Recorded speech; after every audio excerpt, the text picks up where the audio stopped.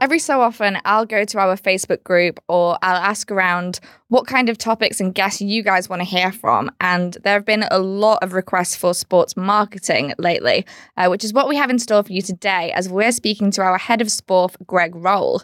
And for those of you who don't know, Sporf is our own sports publisher, which has over 15 million followers across various platforms. Now, Cal has actually worked very closely with Sporf in the past, as well as basically all of our sports clients. So you get not one, but two experts in today's episode, which seems only fair as I got to have all my fun in our conversation with Andrew Bolton the other week.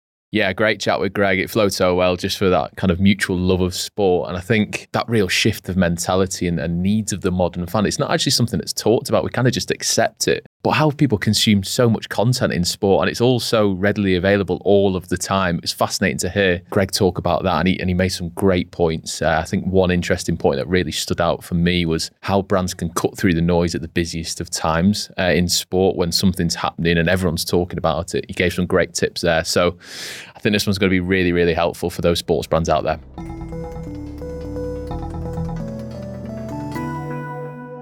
Hi, Greg. Thank you so much for joining us today. How are you doing? Yeah, hey, how are we doing? Yeah, thanks for having me. I'm good, thanks. How are you guys doing?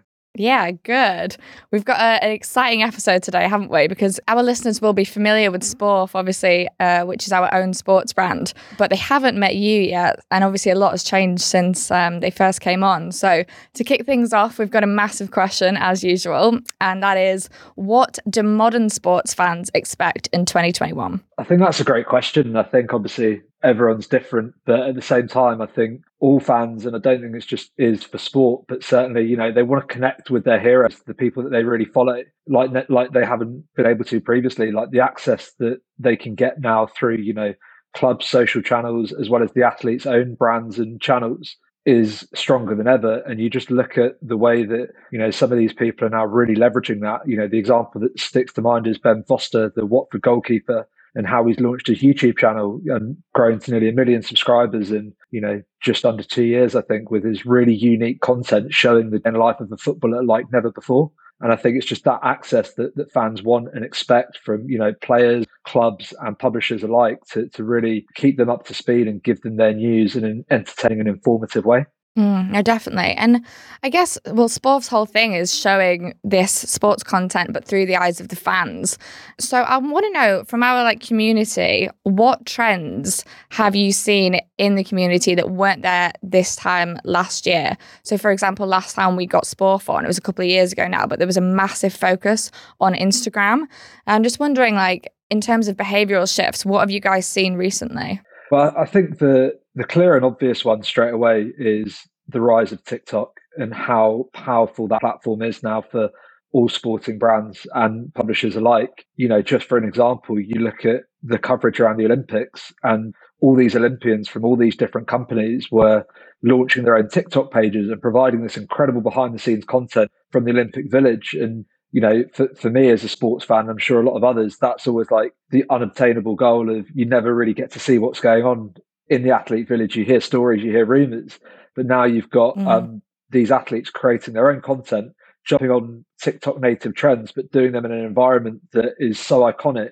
And, you know, because especially even more powerful is the fact that fans couldn't be out in Tokyo. So it's a really interesting way of them starting to build their own audience. And I think you're seeing that across social, not just TikTok, where there's a value, Instagram as well, YouTube, is that athletes now are looking to kind of future-proof their careers.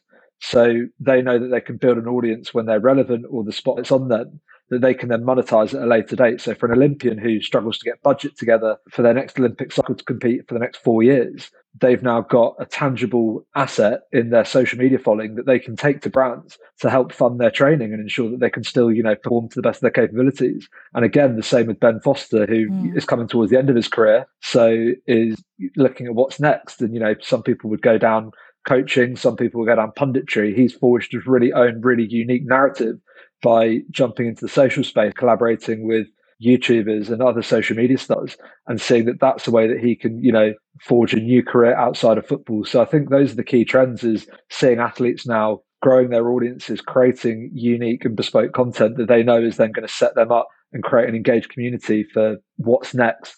I bet it's, we talk about existing sports fans, but I bet it's a really effective way of attracting new fans as well. And I say that because you mentioned the Olympics, and I'm not a massive sports buff, admittedly. I do quite enjoy the Olympics, but this year I got more into it than any other year before because I'd seen the athletes on TikTok, and there was one of them who was like had a crush on another one of the athletes in the village, and she kept updating people about it, and it just added another layer, I think. Not to mention all the memes that were coming out. It made the whole thing feel a bit more accessible for me. Yeah, I totally agree. And I think it just fuels that fandom because you're getting to know the person, not just them as a product or an athlete, let's say. And I think the way that these incredible athletes have been portrayed or been media trained is they're literally, it's just their sport, that's it. But they have these stories to tell. They have these incredible personalities. And the rise of TikTok in the last year, especially the last 2 years, is giving them the platform to do that whilst they're still in a competition environment, which I think is really unique and been really, really interesting to say. So definitely made people it's fueled that fandom and made people get behind them further. And I think as well, they'll want to see what they do next now as well, not just in terms of that 3 weeks of the summer every 4 years. Yeah, and a big shout out to Tom Daley as well, and he's crocheting during the Olympics. That was awesome. I did enjoy following that one. I was just interested to on the brand point of view there, Greg, that you mentioned. Obviously, a lot of athletes are wisening up to the possibilities of partnering with brands on social and building their own, obviously their personal footprint on social to then take to brands. We actually spoke to Logitech a couple of weeks ago regarding this and about creators, and I think it applies here too, whereby audiences now see through ads that are so explicit. So they don't want to be sold to, they don't want brands rammed down their throat all the time. There needs to be a balance here. And it brings me on to something actually that we executed with Sporf a couple of years ago for William Hill, whereby we had this stunt with Eden Hazard, and it was the stunt, and then we had some branded curtains on the end of it, but the stunt was the main focus, and William Hill was the the facilitator for the stunt. And it worked so well, 30 million views over 48 hours, I think it was ridiculous. It definitely highlights the fact about branded entertainment and how important it is for brands in sports. So I just wanted to get your view on that. So the balance between branded entertainment rather than content that's covered in brand messaging, because in sports, obviously it's very entertainment led. We need that to take the focus, right? We don't want adverts that are just brand and then a little bit of sport on top. Yeah, I couldn't agree more. And I think the key word that I always think of for this is authenticity. And the content has to be authentic first and foremost. And there should be a natural integration of the brand where you can. And I think that's a really good example with what William Hill did with us as Sporf and Eden Hazard. But another example of what we've done recently as well is we've got an editorial format that we've done, plenty of times, and Cal, I know you've been across it as well, called Back Yourself, where we create Jeopardy. Our host takes on an athlete or talent at a specific challenge with a forfeit at the end. Now, straight away, because they're backing themselves, it really aligns nicely to a betting brand or a gaming brand. So we've been able to do this with the likes of Call of Duty Mobile and also Party Poker more recently. And we've been able to create that really interesting content where the interview and the interaction between our host and the talent is at the forefront, but we're still also actually being able to show whether it's the gameplay or the actual product itself, but in a natural and authentic way, instead of not that this is brought to you by Party Poker or brought to you by COD Mobile. They're actually playing the game. So it's just a natural fit and there's still interest in that, but it's not detracting from the interview. And also what that does is because they're playing a game, their guards down as well. So you get really interesting answers and conversation because they're focused on the game. So they're not focused on giving that media trained answer given to 7 or 8 different media outlets in the past year. And again, but it's the authenticity that speaks through, is that it's the format first. What brand is relevant for that? And when we're thinking about, whether it's editorial formats just because we need to entertain our audience, that's first and foremost. And then we think and take to market, where does a brand fit and what is a relevant brand for that content strand? If we just have someone badge the content, it doesn't work because people see right through it. Oh, they paid for that. Not interested. It doesn't stop the scroll. And that's what we're all trying to do in this space. Exactly. And I think, if I see a player or whoever it may be, an athlete, enjoying themselves on Call of Duty, surely as a human, you're more likely then to go and play Call of Duty because you've seen someone you like or someone you idolize playing it and enjoying it, rather than someone going, play Call of Duty now. Like I said, they don't want it rammed down their throats. And you've got the chance that you might be able to play with them as well, because obviously they're all playing online. They're all gamers anyway. So imagine if you end up jumping into a game with Declan Rice incredible. What was the one that ended up in the national press? Because his penalty for losing on COD Mobile was to pretend that he was doing a backstroke on the pitch next time he scored. Yeah, so we had Declan Rice taking on Michail Antonio at Call of Duty Mobile, playing the game. And like you said, the forfeit was decided that when Antonio next scored, he'd have to do the backstroke as celebration. This was filmed back in October, November last year. And then Antonio got injured. So we're like, oh no, he's going to forget. We're going to lose the relevance. But then in January, which funnily enough, just as I joined as head of sport, he goes and scores and hits national press. Not only that, he's asked in his interview, what was with the celebration? Yeah. Really interesting. And I mean, it's a PR person's dream because he literally just name dropped the entire campaign, what he was doing, why it had got to this point. And that earned organic, natural reach off the back of it is almost more valuable than the content itself because it's been done in a way that you've got that second bite. And again, we saw an uptick in views straight away from that because people saw the interview, saw the celebration and thought, oh, where's that from? Why did he do that? And they go and they find the video on Sport, on Instagram and the Twitter and watch it, or they might watch it again because they'll relive. There's some really nice moments in that piece anyway of the banter between both Will Brazier, our host, and Declan Rice and Michail Antonio. So yeah, it was great and perfect example. It's so natural as well, isn't it? Like sometimes listeners of this podcast will know very well I have a bit of an issue with the word authentic because it can be really vague. But to me, if we're talking about authentic partnerships, the way that he could then say to the press, so offhand, oh, I just lost a game of COD Mobile because I was playing with Sport. It's so natural. And yeah, it's not something that you've gone to them and given them a message and said, please say this. Exactly. It's entertainment led, and that has to be the way forward. You've got to entertain an audience and then fit the brand in there, like you said, Greg, where it works.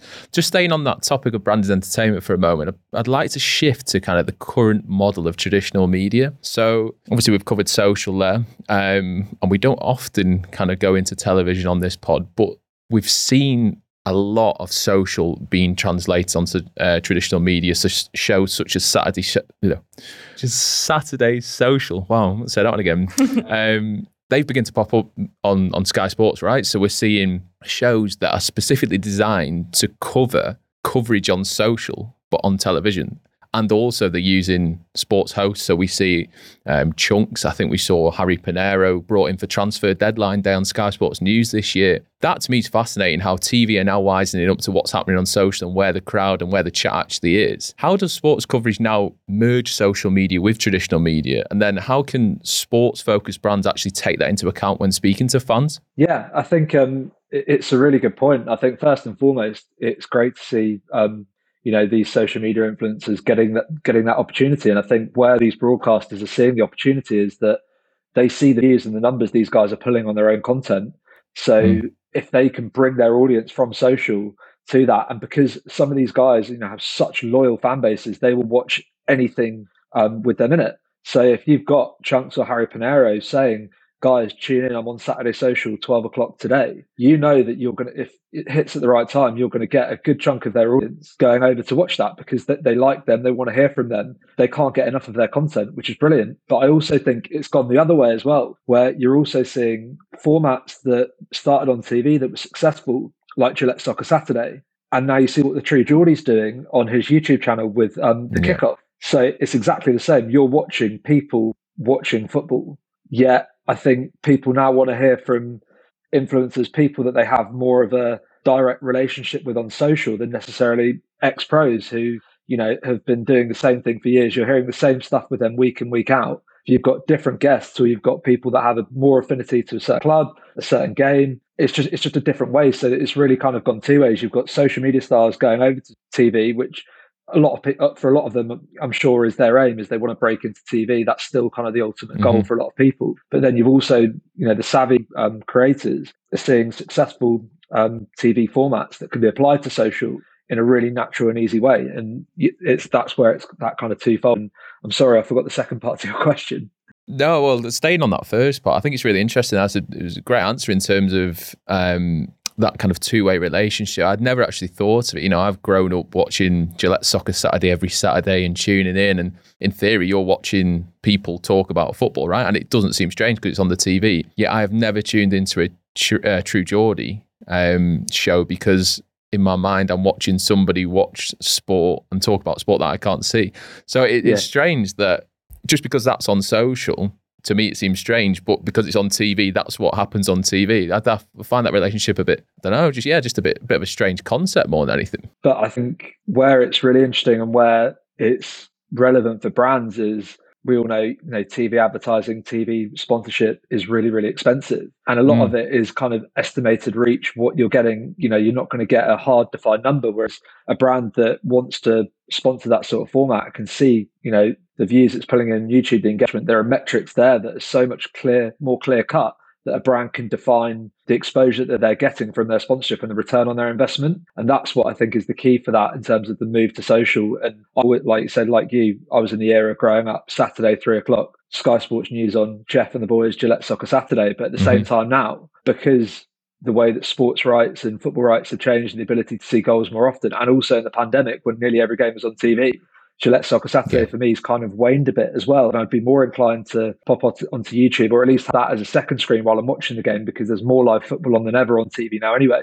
So do I need to be watching as a first screen someone watching football when I can watch the football, but as a second screen on my iPad or phone? And I know we're going to come on to talking about the second screen option content as well, where that's really got a value. And I think that's kind of why YouTube and the streaming side of things in this format is probably where it's going to go, and where brands can actually see better returns moving forward. I want to come back to that sort of complementary content, actually talking about second screening. But I feel like as we're talking about what the modern sports fan wants, and we've mentioned things like they're following the athletes, they want to see influencers, they want the news in real time and entertainment focused content. Just when you were speaking there, Greg, it's kind of apparent that things like rights and ad spend are almost dictating this shift as much as consumer behavior is. But I wonder, are older sports fans getting a little bit shafted here because they see a YouTuber come onto the show they've been watching for 20 years and they're thinking, who is this?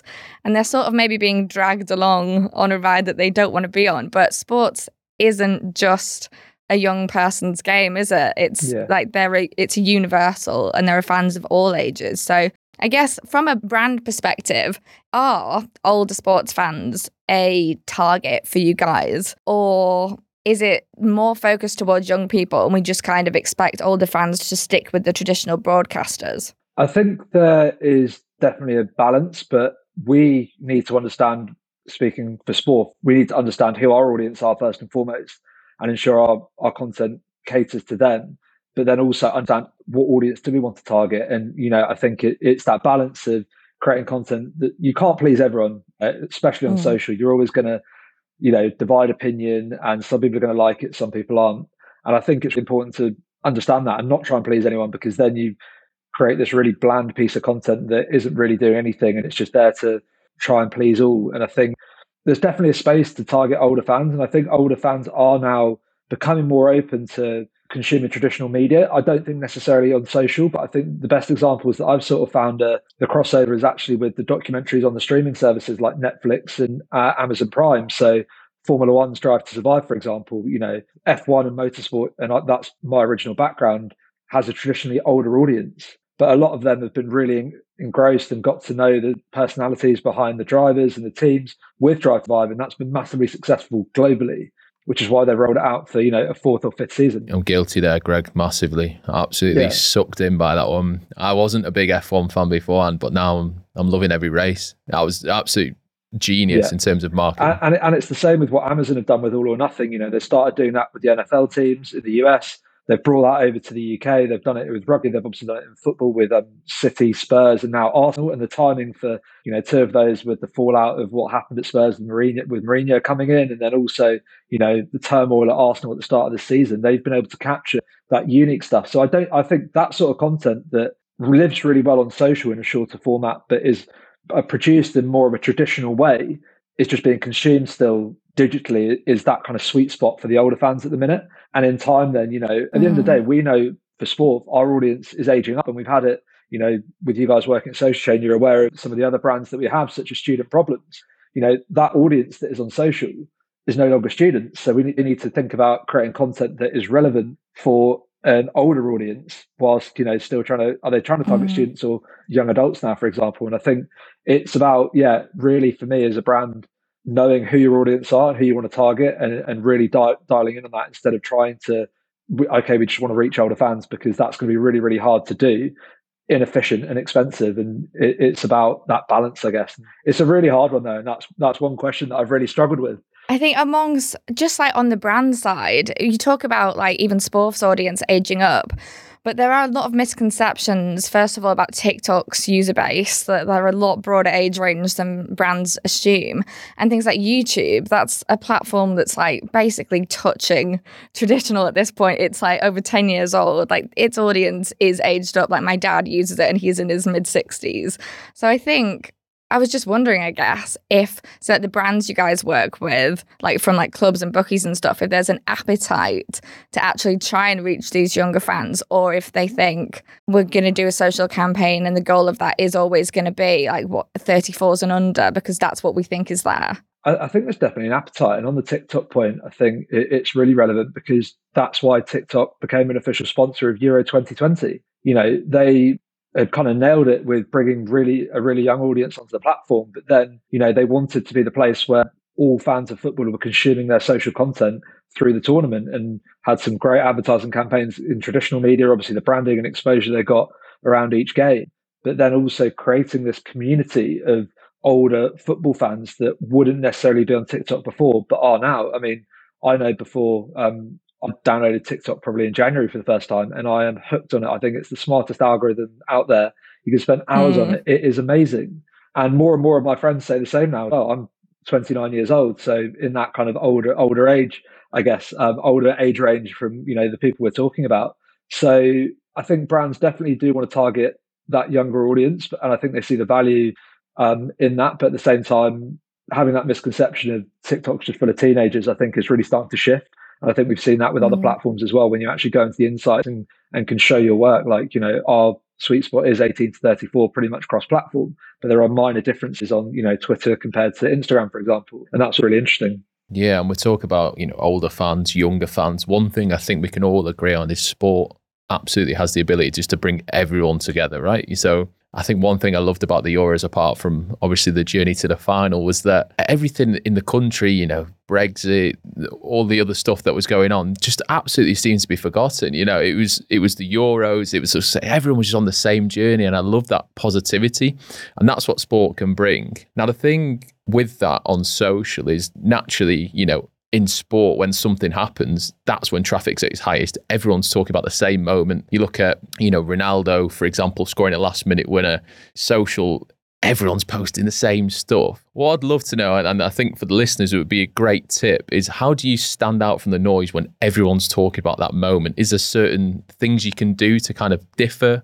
your content and stand out from the crowd? Yeah, it's really, really tricky. And I think obviously everyone wants to be there first and try and be first, but the reality of that is challenging and not always going to happen. I think it is about sticking true to your brand pillars, your brand identity, and your tone of voice and who you are. So, for example, for sport, we say we're the voice of the fans, but we want to fuel sports conversation. So how are we doing that? That is, reacting to what has happened, Ronaldo scoring a last minute winner. But we're not posting that for news, because people are going to get their news still from Sky Sports News Twitter, BBC Sports Twitter, or BT Sport, for example. But if we're fueling conversation, how do we do that? It's about the caption in terms of the question that we pose, with Ronaldo. It's like, should he have still been on the pitch at that time, for example? He hadn't had a great game. So could we pose the question to that? And then it's not just about posting a piece of content and letting it sit. It's getting in the comments. A conversation's two ways with your audience. And that's something that's so important, and we try and instill in sport, is if we're fueling conversation, we're not just posting the content, but then people are replying in the comments. We need to be making sure that we're still kind of fueling that conversation throughout and building community.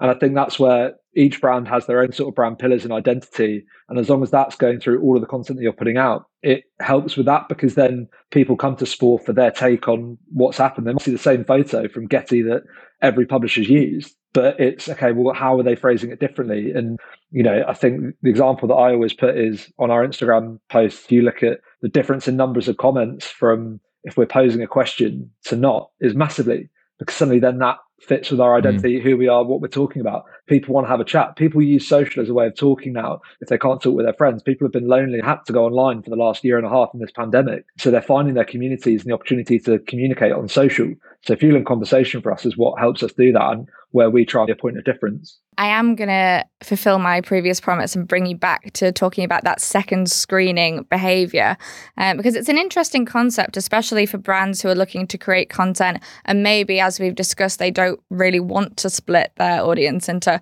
we'll speak to X audience on social, then doing a completely different activation for more traditional broadcast channels. But actually, you said what you're seeing is more and more fans are turning to a second screen whilst they're watching live sport. So how has that evolved? Like, do you know sort of the numbers of the amount of fans are doing that? And as a follow-up to that, what is the consideration then for sports brands when they're creating content around, live sports moments?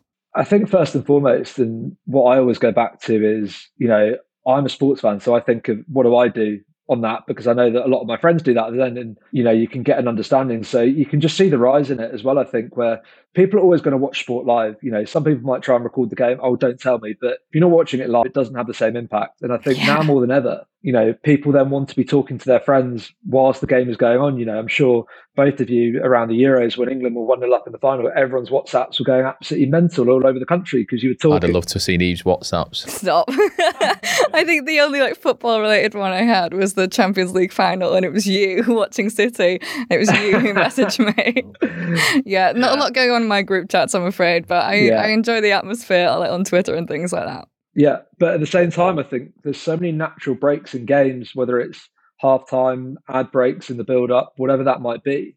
I know for a fact that I'm on my phone during that time now. So firstly, I question what's the value of advertisers spending massive money on advertising during these big sporting events, when the reality is the amount of people that are on their phone during this time and not engaging with what's on the TV. What they're doing is they're going to Instagram stories to see who's at the game, what's happening behind the scenes, who's there.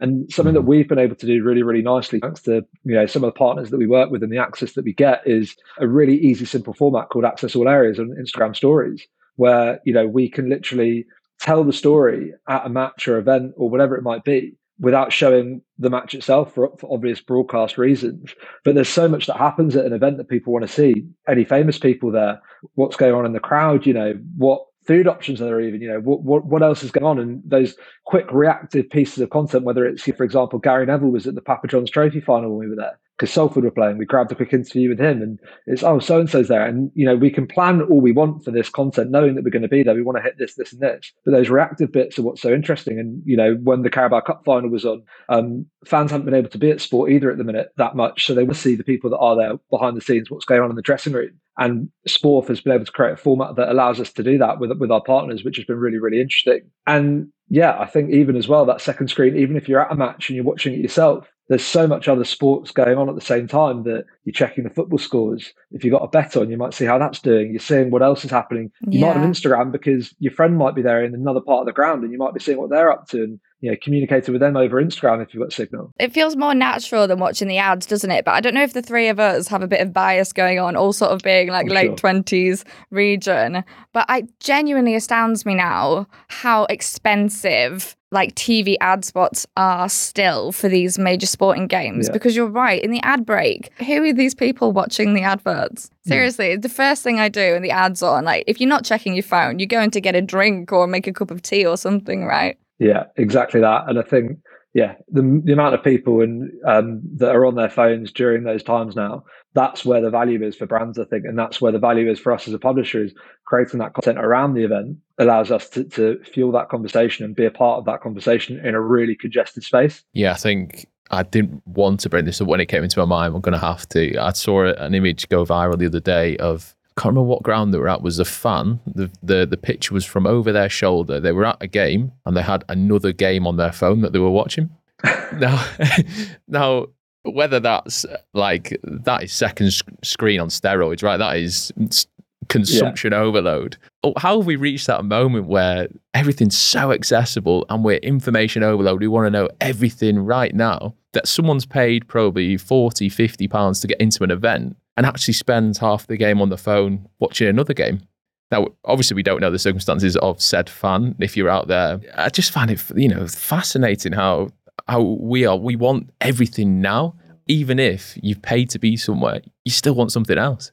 And what these fans are doing, like I think every fan that goes to, and it's not just a sporting event, a music event, but because of, the rise of social and what's happened, everyone is a content creator. And, the actual brand equity and what people are doing by just, saying that, because everyone wants to show, oh, I'm at the World Cup final, I'm at the Euros, look at what a great time I'm having. But actually, the value in that to brands, if they're a part of that tournament or, or they're visible in that content, is sometimes not measurable, obviously, but still of massive value because that's going to an audience they're not even paying for. And that's what's really interesting as well. So everyone is a content creator. So with that in mind, would you agree that sports content and coverage has pivoted from news to entertainment with obviously the content creators in mind? And I'd like to know what your thoughts on the impact of traditional broadcasters with that. I actually think a good example is probably Sky Sports News again, bringing in Mark Wright as one of their presenters on the main channel during the main kind of daytime hours. Obviously, traditionally an entertainment host, but then coming into traditional broadcasting. Is that a little bit of a hint on the impact it's having? Yeah, I think massively. And again,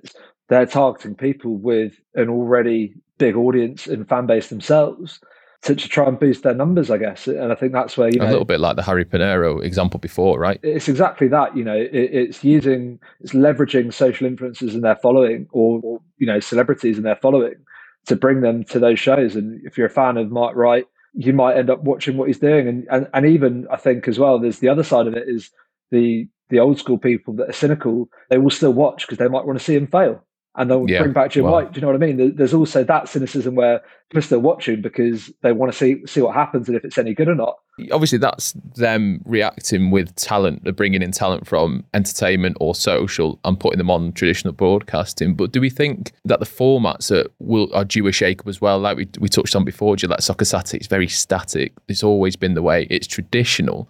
Is the True Geordie style a little bit more kind of laid back, relaxed, kind of having a drink, maybe not on TV, but, will they be forced to change up the formats as well as the people, do you think?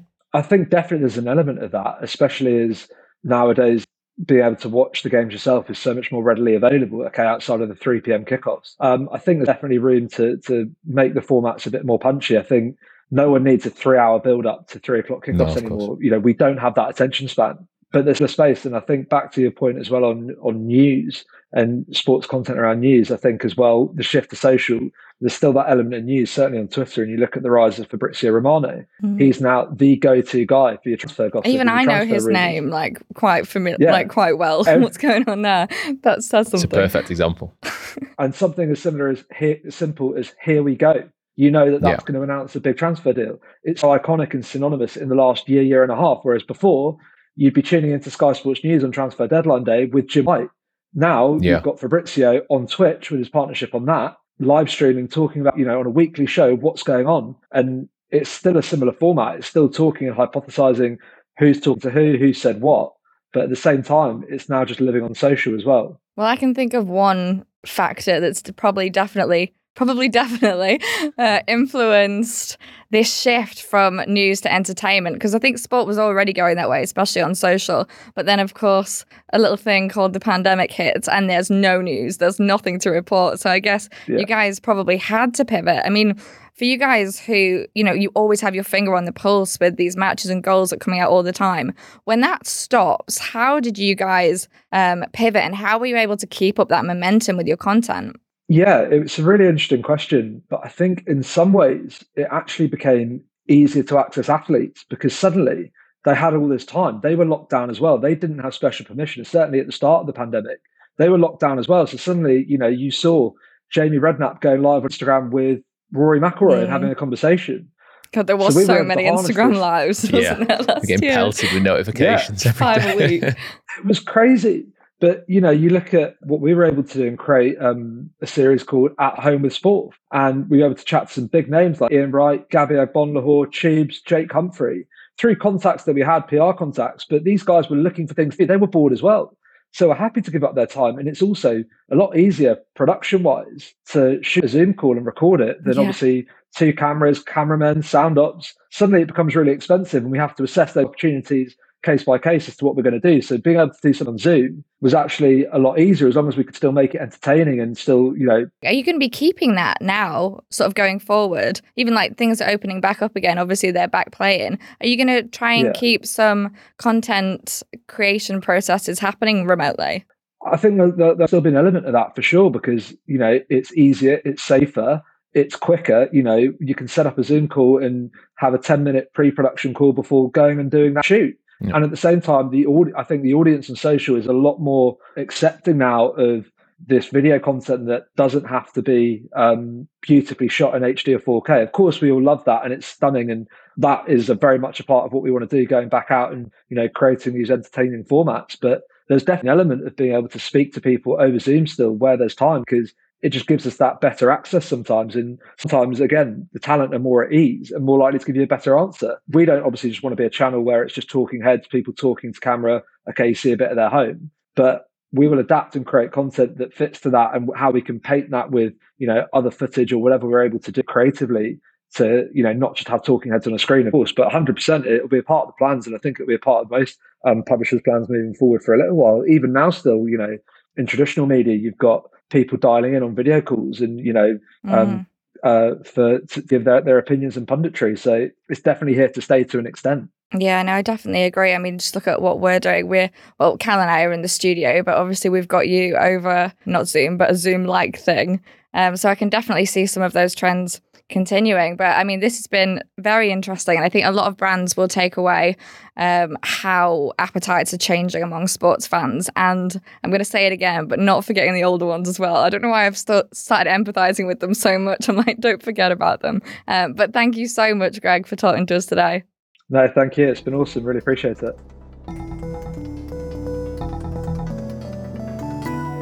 Well, there we have it. An absolutely amazing chat with Greg, who's so knowledgeable in the area. He always leaves me with something new that I don't know or I've not thought of myself. I think the main takeout from me, and I've always thought this all along, and Greg's kind of reaffirmed that, is entertainment is the key. Sports is entertainment. So your content has to match that. I think especially your branded content, where so many brands are pigeonholing their messaging into clubs and players who probably don't want to be there, and it just doesn't align. It just doesn't work. You need to have fun.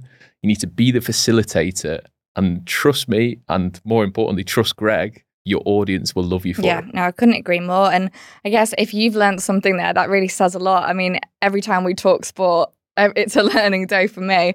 But a few things really stood out to me there. A few sort of trends that seem to be, certainly new since the last time we talked to Sporf. So all these fans now second screening when they're watching live content. Obviously, the importance of TikTok now. And yeah, the way he was able to get quite specific with those examples, like look at how it worked with the Olympics and the Euro sponsorship. It's about more than just putting yourself in this conversation, like on this platform, because you're right, there is so much content out there, but really being strategic about how you use that. And then, of course, this shift where people want to see content directly from the athletes themselves and not just brands. So there's a few certainly actionable points that sports brands can take away there. Yeah, definitely. The access to athletes now and every day that we go forward is more and more. You every day you are closer to the athletes, and it feels like they're aware of that. Brands are aware of that. And actually, I think traditional media are aware of that as well, going back to what Greg said around, that Saturday social, talking about your sports hosts actually hosting main primetime TV now. It feels like they've wisened up and realised actually sports on social is, in my eyes, especially further ahead than traditional media. And it's interesting to see they're actually getting to grips with that now and trying to make amends for that. It's an interesting relationship, isn't it? And I think one that you see more in sports than any other industry, this real merge between TV and social. But I don't know what you think about this, but I think social is doing it better than telly. Like, I think TV formats succeed better or look more natural when they're put on things like YouTube and adapted to social first video than, for example, bringing in social talent to TV, because you've got that audience there, like we said, who thinks, who the hell are these people? Yeah, and it's not just that. I mean, sport's so reactive, and there's no better place to be than social when something's so reactive. You can be there in the moment. You can see things other people haven't seen. You can see people recording from the stands, the turnstiles, wherever they are. You can see all this. And traditionally that would take, you can see a lag usually. If a transfer is announced, you probably see like a 10-15 minute lag from social to TV. So in theory, they're going to have to do a lot of work to get to the levels of where social is and where sport has been taken on social. No, definitely. But I think if there's one thing we can take from today's episode, it's that it isn't, or maybe shouldn't be, just one or the other for a lot of these brands. It's looking at these complementary content strategies you can look at and really think about the way that people are second screening. You taking advantage of putting out content specifically in the ad breaks of major games, or are you creating content that's designed to complement the big shows that they're already watching, like Match of the Day, things like that. So yeah, lots to think about. More importantly, just have fun with it.